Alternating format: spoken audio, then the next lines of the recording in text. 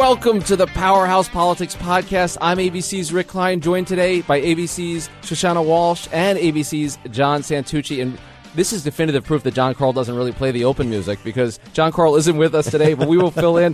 But guys, this is the transition like none other. There's a scene right now going on at Trump Tower where if you walk through the lobby, you might run into Floyd Mayweather. You may run into Ted Cruz. You'll definitely run into Rudy Giuliani and Jeff Sessions and the rest, and the gang is all together, John. It's like a candid camera, though, Rick. I mean, there is a live camera in Trump Tower. Anytime somebody's in there, it's like caught on candid camera. It's so crazy right now. And then the building that, we'd been in for so long that's usually open to the public, surrounded, shush, like a fortress that nobody can get into that building anymore. It's crazy. Right. The first time a president-elect lives in a skyscraper in Manhattan, and they have to, they have to have the security around it. But the lobby, I mean, never mind all the people that you mentioned, also the people that work there. I mean, right. The pool is watching Tommy Hilfiger walk in and walk out every day. Just because he's there. And it should be noted that this is actually where the government is being formed. This is where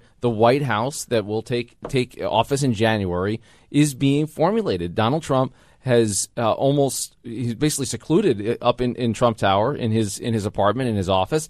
He came out, twice, John, since the election, go to Washington and to sneak away for dinner. Other than that, what's going on in there? That's it. I mean, for Trump, though, you have to understand that is his home, his office, anything and everything Trump has ever wanted is in that building. He's got multiple restaurants. They have a Starbucks. Everything will be okay if there's a Starbucks there. But for anything Donald Trump could possibly want, he's in that building. And, look, there were many times during the course of the campaign that if he wasn't there, he'd be going out to a Trump property. And we know that for the weekend, that's exactly what he's going to be doing, heading out to New Jersey, where we now know he'll be meeting with Governor Mitt Romney. But it's been constant meetings in Trump Tower, a lot of negotiations, a lot of conversations also about, who is going to fill this cabinet. And Rick. to get into that intrigue, you had a source, I believe, that referred to it as like a Game of Thrones. Mm-hmm. We've already had a purge. All the Chris Christie people that were part of the transition are gone. Right. And now they're backfilling a lot of these positions. It took them a while to even get the paperwork in order. They have a hard time finding names. What is going on, and how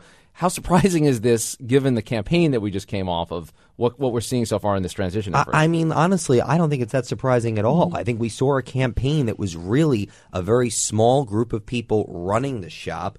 Obviously, that same group is now running this transition effort. There are no new players that have really come in to the Trump world yet. I mean, just look again, as Shush said, the running list of people coming in Trump Tower today. Jeff Sessions, Rudy Giuliani, Mike Flynn, campaign. Kellyanne Conway, Steve Bannon. It's been this same group that's been around him. But the problem now is that they now need more people to move this process forward. And I think a big sign of that is that Mike Pence, Vice President-elect Mike Pence, is now put in command of the ship. He is the only guy who is close to Donald Trump that knows Washington, that has enough people, that has enough of the legacy at least to go pull and fill these 4,000 jobs. And you mentioned, Rick, the purges. I remember during the campaign, there were 2 purges, high-profile changing of the guard. And each time, there was shock, there was surprise, and there was the conventional wisdom that a winning campaign would not do that. Right. Well, that was wrong. We didn't. So, did we say that? We don't record those analyses. I don't believe it. But the other thing. I mean, the other thing. There's about 100 things, but another thing that makes this unusual is the role of the family. So you have the adult children, particularly the 3 eldest children of Donald Trump, plus at least one of the in-laws, the son-in-law Jared Kushner, who are playing just outsized roles. And John, you covered the campaign from the start. The kids have always been around, and they've always been a major influence. But it does seem that they have even more influence now that we're down to this small circle that's deciding on who the top aides and advisors are going to be in the White House. Donald Trump has 3 executive vice presidents of the Trump Organization: Donald Trump Jr., Ivanka Trump, and Eric Trump. Those are the 3 people intricately involved in this selection process. Right. And then you add in Jared Kushner, his son-in-law, of course, Ivanka's husband, who was on the campaign trail with him. often seen as the silent operator of the campaign. And now, of course, the reports that he may be considered to join the White House in some sort of way. So when you look at the way that the transition is going, again, it's not that surprising because you look at how the campaign has been built. But these are 4 individuals who obviously have a deep loyalty to Trump, big for him. They are the only people that have not been fired over the course of the campaign because you can't fire your family. But they have been the ones that have been there to help build out this infrastructure. And really, if you look at the most successful operation Trump had, it's when the kids stepped in more. They were the ones that, were the reason Corey Lewandowski was pulled out. Paul Manafort was brought in to make the campaign more serious. And then they also led the second charge of changing this campaign up, which was getting rid of Manafort and installing obviously the winning team at the end here between Kellyanne Conway and Steve Bannon. And we should be clear that for all of the disarray and the disorganization going on behind the scenes that we've reported on extensively, they're actually not behind any of the existing schedules. Now, it's unusual that a president-elect would have had a fully formed cabinet by now. President Obama, it took him a couple of weeks. In fact, he took office with a couple of vacancies. So we're not, quote-unquote, behind schedule in any measurable sense. But still, there's a sense of this is real, and they're just not where they need to be in terms of actually filling out the government. We've heard that from multiple folks inside and outside government, Shush. And there's also the concern, listen, we're talking about all these high-profile cabinet picks, but there's a lot more. There are literally thousands of jobs that are going to be open in January. They have to fill those too, not just those high-profile cabinet positions we're talking about every day. So one thing I want to hit on also is some of the names that are being floated right now for potential jobs, because we remember the team of rivals that goes back to Lincoln, obviously, and there was a lot made of that with President Obama in staffing his cabinet with Hillary Clinton, among others. But hat tip to Chris Donovan, our great researcher and colleague here. This is not a team of rivals. This is a team of enemies. When you talk about Mitt Romney, Ted Cruz, Nikki Haley, Rick Perry, these are folks. Some of them ended up endorsing and voting for him. Some of them didn't. But they were on record saying not just, I don't prefer Donald Trump as my president, but he's a phony, he's a fraud, he's a liar, he's a cancer on conservatism. So my question is, John, is this flattery to make it look like he's talking to the broad swath of the Republican Party, or is it possible that some of these folks actually end up in the Trump cabinet? Well, I think, look as an example. We can look at the people that have gone up to Trump Tower already. Nikki Haley, Mayor Bill de Blasio here in New York, that Donald Trump was awful out on the campaign trail, just attacking constantly. A 62-minute meeting. If you don't like somebody, Rick, I don't think you talk to them for 6 minutes. I know you don't talk to me sometimes. No, definitely not. But I think that when you look at Trump and what he's trying to do, and look, I've been around him in small settings. I've seen how he works a room. He does try to pick people for information. And I think one thing that Donald Trump has said is that he is not a politician. He has not been actively involved in running the government. So he is going to ask people who have. Look, Mitt Romney did run the state of Massachusetts. He has run for president. He does know the right people. He also did a lot of transition work. He was Sure. a lot further along than the Trump people ever were. The Romney White House that never was a fully staffed, functioning operation that almost took over the government. Right. So, I think that is something that Trump needs to tap into, that wealth of information, because clearly Kushner doesn't have that. Right. But I think that I want to just jump on what you said before, John, is that about his family. Clearly, the characteristics of trust and loyalty are the most important for Donald Trump above all other resume fillers or characteristics. And so that's why I would be so surprised if somebody like Mitt Romney would end up as a team of rivals type of cabinet. I would not see Romney join the cabinet. I think the two people right now, if you could look at who's meeting with Donald Trump, Mitt Romney, Ted Cruz, I don't see it. Yeah. But again, you just have to step back with everything that's happened in this campaign.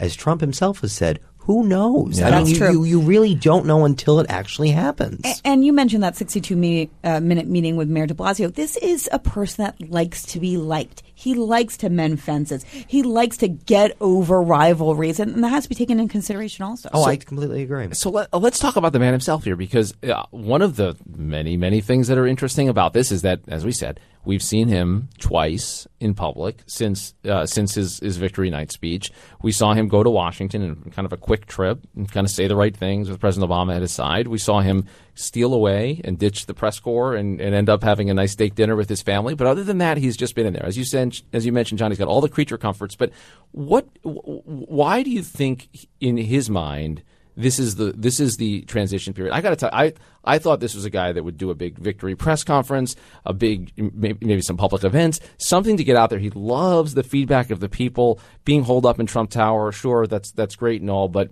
go bask in this moment. What do you think is going on that he's been as quiet as he's been? Look, Rick, I think same as you. Everyone expected there to be some sort of a victory tour, right? I mean, we were all plotting out where he could possibly end up going, but I think. Go back to election night, and as we reported, when you saw the numbers going Trump's way, he had been down in headquarters with his team, watching the results, enjoying it. And as it looked like he was going to win, he excused himself from that party. He went upstairs to his apartment with his wife alone, and as one aide described to me at the time, he needed a moment. Mm-hmm. And this was starting to set in.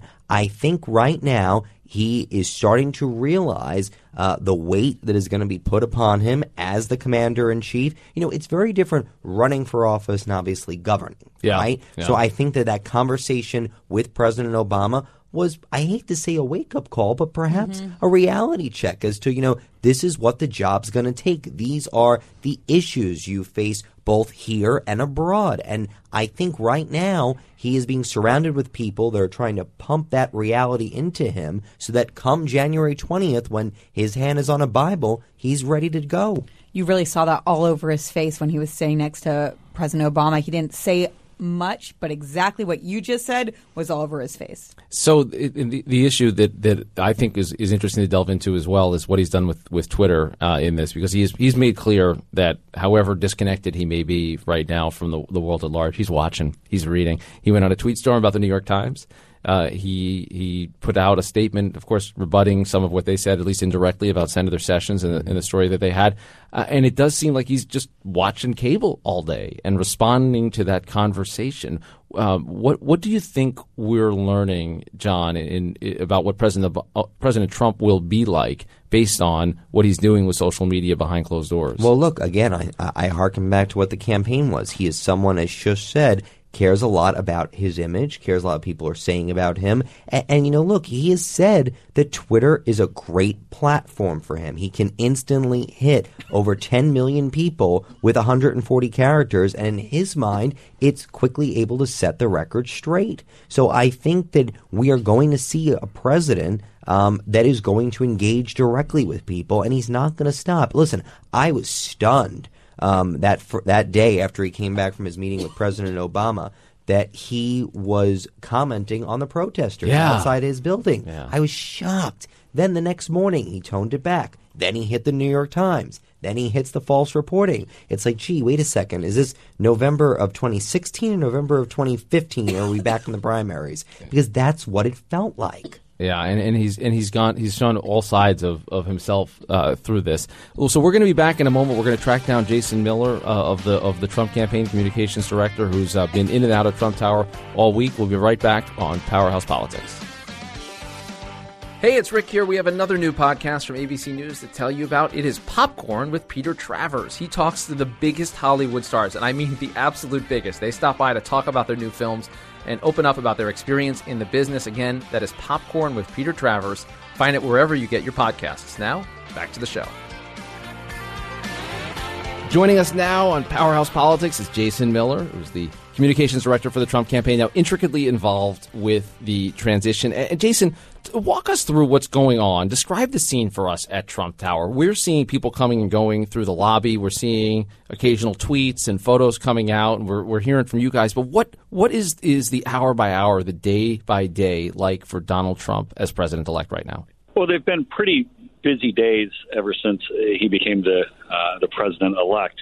And he's had a series of meetings where he's going through and meeting with folks who not only are potential cabinet picks, but other people who have great ideas, people who have been successful in business or education or other walks of life, maybe military, but then also meeting with people who are potential staff and administration type hires and really figuring out the absolute best team that he can put together. Now, some of these folks are coming through our definite cabinet level pickups, I guess you could say, and others are people who come through and maybe just want to suggest ideas. And the one other thing I'd mention, too, is there also I could see a scenario where some of the people come through end up being announced almost as teams, or maybe there could be, if the president-elect likes multiple people very much for a similar cabinet agency, you might announce one as a cabinet member and the other one is a deputy. And so I think this really goes to the business aspect of how Mr. Trump has led during his professional career. He finds the best people, he gets them in place. I think he has really good judgment to that. And now we're going to go build a government that can do the things he promised to do. So are these days very regimented, or are they free-flowing? Does someone show up like a Floyd Mayweather and just get ushered upstairs, or is every minute, every hour? Bill de Blasio spent more than an hour with him the other day. Is it all set up in advance, or is it more free-flowing than that? So to the Mayweather thing in particular, I will tell you this is probably the first time I'll ever be off message and admit that I was cranky that I did not get the opportunity to meet Money Mayweather. This is someone who went to Mayweather-Pacquiao, someone who's been to 3 different Mayweather fights. And I got to tell you a funny story. I'll get back to your question. Yeah, go ahead. So I'm talking with Steve Bannon, and one of the funny things about Steve is sometimes he gets names mixed up, and he's talking to me. He's like, oh yeah, it was great. Mr. Trump met with what's his name, Mayfield. The guy, and they're posing with the fist. And I'm looking at him, I'm like, Mayfield? I'm like, what do you, like, I'm looking at the schedule. I'm like, wait, he's like, I'm trying to picture a boxing pose with some cabinet, member. And he's like, Mayfield, the boxer guy. I'm like, time out. Are you talking about Floyd Money Mayweather? He's like, oh, yeah, Floyd Mayweather, the guy who wins all the fights.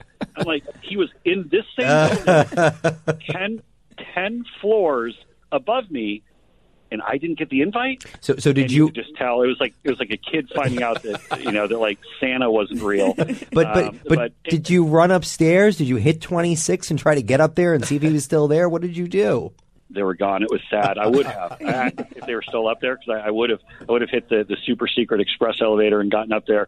But no, it was gone. But in all seriousness, these are very structured, regimented days that Mr. Trump has. Started to, I believe, the first formal meeting was Henry Kissinger.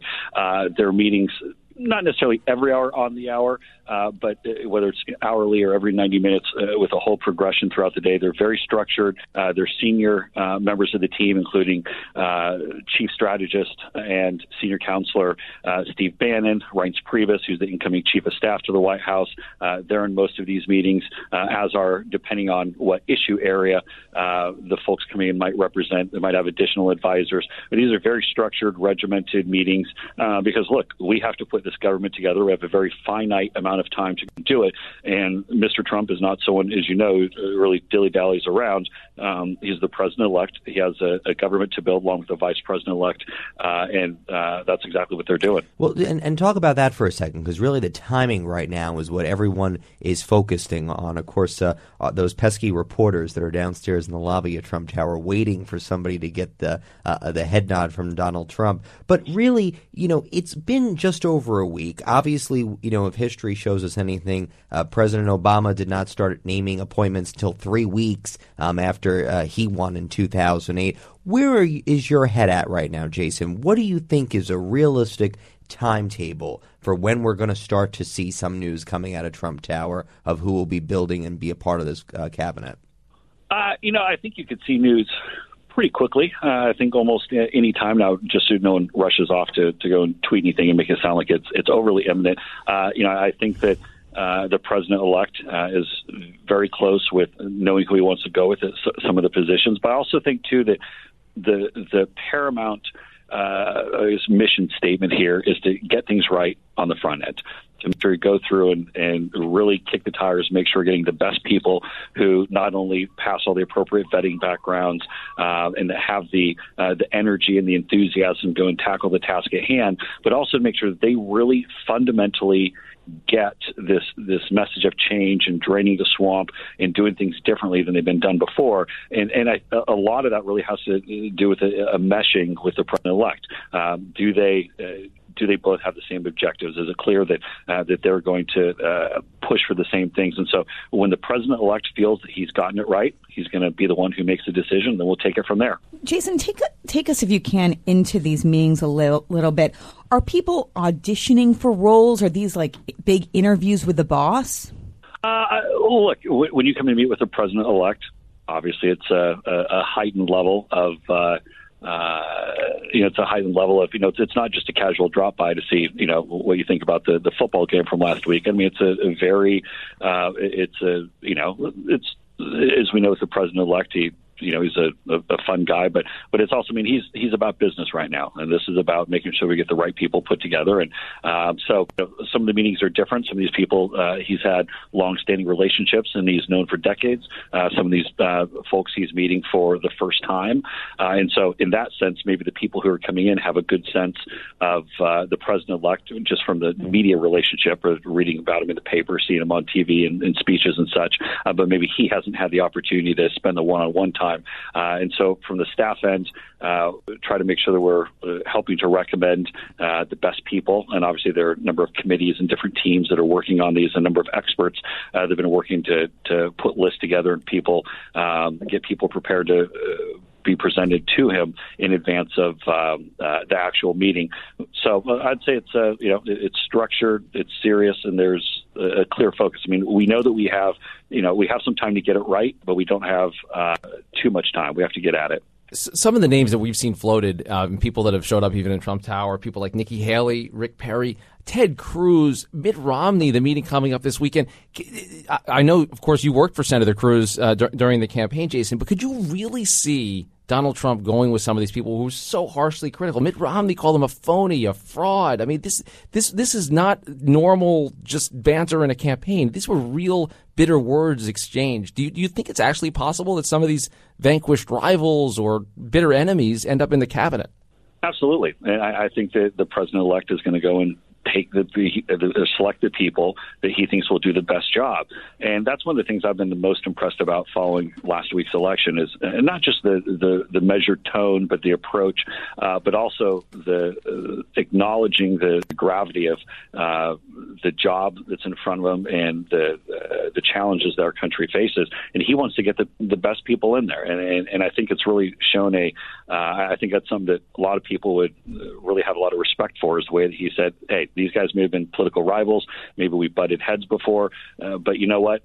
Now we're on the same team, and we got to go and lead the country. So Mitt Romney, Secretary of State, that could actually happen? I'll leave it to the president-elect to actually go and say who is on short list for particular offices, and then ultimately make his decision. So I won't go and qualify meetings on his behalf, but I think it's a great opportunity to learn from someone who's been very successful in business himself and who's really seen the world stage. And I think that Mr. Romney, or Governor Romney, definitely has some good ideas to share. So one thing I want to ask you about is the family influence here, because we've been hearing a lot about how the both Eric and Don Jr. and Ivanka, as well as Jared Kushner, are involved. What is that dynamic like? Are they involved in the meetings themselves? Are they sitting in on the meetings with Mr. Trump? Are they just hanging around? Is it almost like there are staffers who are working like you are on this? Well, I'd say the family is an important influence on the president-elect. And what I mean by that are these are some of the folks, whether it's Jared Kushner, his son-in-law, who's a driving influence in the campaign and one of the smartest and most brilliant people I had the opportunity to work with on the campaign. I did not know Jared prior to joining Mr. Trump's campaign back at the end of June, but he was someone who fundamentally had Mr. Trump's back, who always look out for him, not just as the candidate or the guy whose name is on the yard sign, but also as family. And I think that's something that family members can bring to the table, because they fundamentally understand what Mr. Trump wants and who he's looking for as these types of teams that he's trying to build. But I think a lot of the news coverage has been overblown. I mean, the family is there to be a support structure, and when they're called upon, they definitely offer their opinions and help out. But I think some of the news reports that we've seen have really been overblown, and I think usually those are driven by folks from the outside looking in, and maybe they're bitter that they're not being considered for certain positions. I think that's unfortunate, but, I mean, that's kind of politics. I mean, that's why you want to drain the swamp and get rid of some of these people, because that's not anything that moves us forward. So then, Jason, what is your impression then as far as when we get through this transition period, how involved will the family be in a Trump White House? I think they'll be available to the president for however he asks them to be involved. I think the family members will be people that he'll seek their advice and counsel and look for their opinions. But whether it's Don Jr. or Eric or Ivanka, all very successful and strong leaders within the Trump organization. As we've said before, I think it was yesterday, Jared's not applying for some specific formal position in the White House. I think they're going to be there to be a support structure for the president. And as he calls on them and asks for their advice or for their thoughts on things, I think they'll be able to provide it. And I think they're very smart people who have a lot to contribute. Jason, it is clear that that Donald Trump's children are close with him. They have a close relationship. They advise him. But during the campaign and several interviews, they were asked about that wall between the Trump organization and a Trump White House. That wall seems to be coming down a bit. If, as you say, they continue to advise when he's in the White House, how is that wall going to remain there? I mean, are they going to leave the Trump organization if they do advise their father in the White House, or how will they maintain that split role? Well, I think you're putting maybe a little bit too formal of a construct to it. I think that they're either his children or his son-in-law. Obviously, they're going to be available if he calls and wants to get their thoughts or opinion on something. But they're, of course, going to be a support structure. And I think that's really when he wants to get their opinion on things, they'll offer it. And finally, Jason, as you know, the tradition is that the new Congress convenes actually before the inauguration, and there are a series of confirmation votes and hearings. They could even start in December. Are you confident that Mr. Trump will take office with a fully formed cabinet? I think he's going to get it right. I think that's the main point. Whether every single cabinet position is in place, or if most of them, that's. I think success will be defined by having the right people in place and getting it right on the front end, as opposed to going by rushing it and having people in there that we're not sure if they're the right pick. All right, Jason Miller from the Trump campaign, now the transition efforts. Good luck to you. Congratulations, and thanks for checking in here on Powerhouse Politics. Okay, thanks, guys. I appreciate it. All right. Thanks, Jason. So, guys, first headlines out of that. Absolutely a possibility that some of these former rivals, vanquished foes, end up in the cabinet. That's pretty striking, John. You've seen this is a campaign and a candidate who always valued loyalty above all else. I'm shocked. I mean, to think of that long speech that Mitt Romney gave attacking Donald Trump, to think of all the attacks that Ted Cruz threw. And then, hey, guys, don't forget, Donald Trump attacked both of these men. Right. So very is it personally, really possible they could come and be a part of his cabinet? And the kicker, could they look at Donald Trump as their boss? Yeah. I just don't know. Shush. I mean, you remember that actually after Mitt Romney went after Donald Trump actually said that his Gucci store, the Gucci store that Mitt Romney will have to walk by to get into Trump Tower, was worth more than Mitt Romney. So it's going to be quite extraordinary if he does end up in the cabinet. And one point we should make, though, is that them saying they're considering appointments doesn't mean that it could flow the other direction. Right. And it's very possible to think Mitt Romney under consideration for Secretary of State. Sure, anyone can be under consideration. That doesn't mean he takes the job.